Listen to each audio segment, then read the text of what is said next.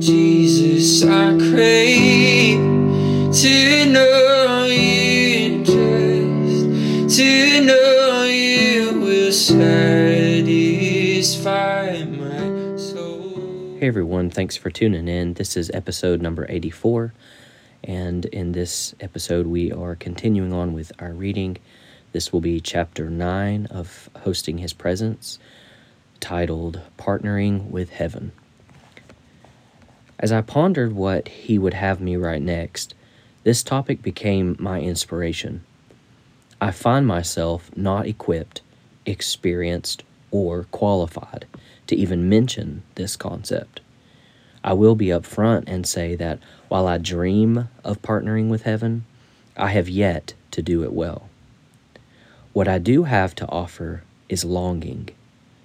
He desires the heart before anything else. He also desires those who do not feel they carry badges of accomplishment. He alone gets the glory, for he alone is worthy. Let me first say that God's presence alone is capable of such things, but he desires to partner with us. We are his handiwork and the apple of his eye. What do I mean when I say partner with heaven? We alone are incapable of doing anything. It takes a move of God to accomplish any work. When we can hear what the Father is saying and do what we see him doing, we can be extensions of his arm, his heart, and his power. Consider Peter and John as they walked to the temple by the gate called Beautiful. The crippled beggar had been there for 40 years, begging every day for silver and gold. That glorious day, as Peter and John walked by him, gave them the opportunity to partner with heaven. What made that day different than the others? Those disciples of Christ were in tune with what the Father was intending. They partnered with heaven. How many times do we find ourselves failing to act when the Holy Spirit beckons us? Many times we fail to see by the Spirit, instead seeing by the flesh. The word ocean came to mind as I decided to discuss this topic. There are two ways to pronounce this word. The traditional pronunciation is ocean. The other pronunciation that occurred to me was ocean. There can be two ways to approach the same reality. The blind man was always blind, but John and Peter had the sight to see that the Father was calling this blind man to a life-changing encounter. Can we have the eyes to see what the Father desires? I cannot count the times I felt the pull to do a certain thing and how I have toiled over whether it was from God.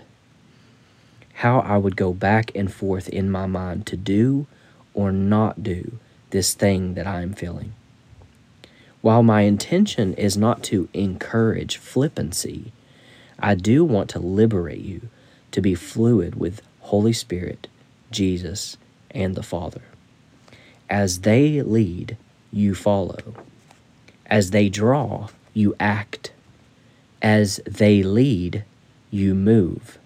Lay down the yoke of having to be convinced it is God. There is nothing wrong with ensuring that you are hearing from the Lord, but there is a better way. My own personal goal is to realize that my thoughts are God's thoughts, my desires are his desires, and my plans are his plans. If this becomes a true reality, then what you think, desire, and plan is enacting heaven on earth. Our good Father does not wish to make his desire and will too difficult to understand. He is not burying the Easter egg underground so that you are unable to find it. Knowing his heart will take a resolve of intimacy and devotion. This word resolve is one that I would like to unpack. We commonly understand resolve to mean setting our mind to accomplish something. If we look at the origin of the word in late Middle English, it can also mean to dissolve or disintegrate. From the Latin origin, the word re, indicating intensive force, and solvere, meaning to loosen. Both origins indicate loosening. I think of this as a hand that holds a surprise within a clenched fist. After a loosening of the grasp, you can lay hold of what's inside. This understanding shifts our definition of the word resolve from trying really hard to uncovering a hidden treasure. We become intently able to discover something hidden from the common gaze, not by our strength or ability, but by God's goodness and grace. He is for us and not against us. What a blessed reality. If this becomes our reality, then what we think, desire, and plan is enacting heaven on earth. Your will be done on earth as it is in heaven. Matthew 6:10. I can come to peace with the truth that He resides in me and that our two persons have become one. Let us consider the word become. It is made from two words, be and come. Be means to abide within, while come is an invitation. If you abide in me and my words abide in you, ask whatever you wish, and it will be given to you. John 15:7. I no longer call you servants, because a servant does not know his master's business.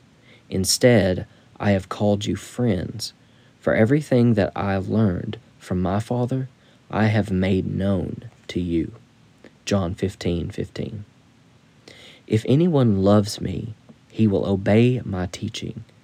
My Father will love him, and we will come to him and make our home with him. John 14:23. What a blessed reality that our Lord will make his home within us. So many people lack the confident understanding that God desires to operate through us to such a degree that we can neither establish if it is Him working in us or us working as Him. He desires a fluidity of operation. He is us and we are Him.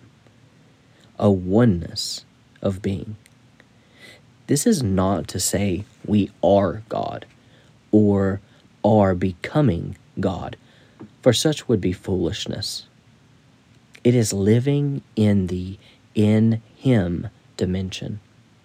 Do not be put off by the word dimension, which encompasses the concepts of place, reality, and location. I view these all interchangeably.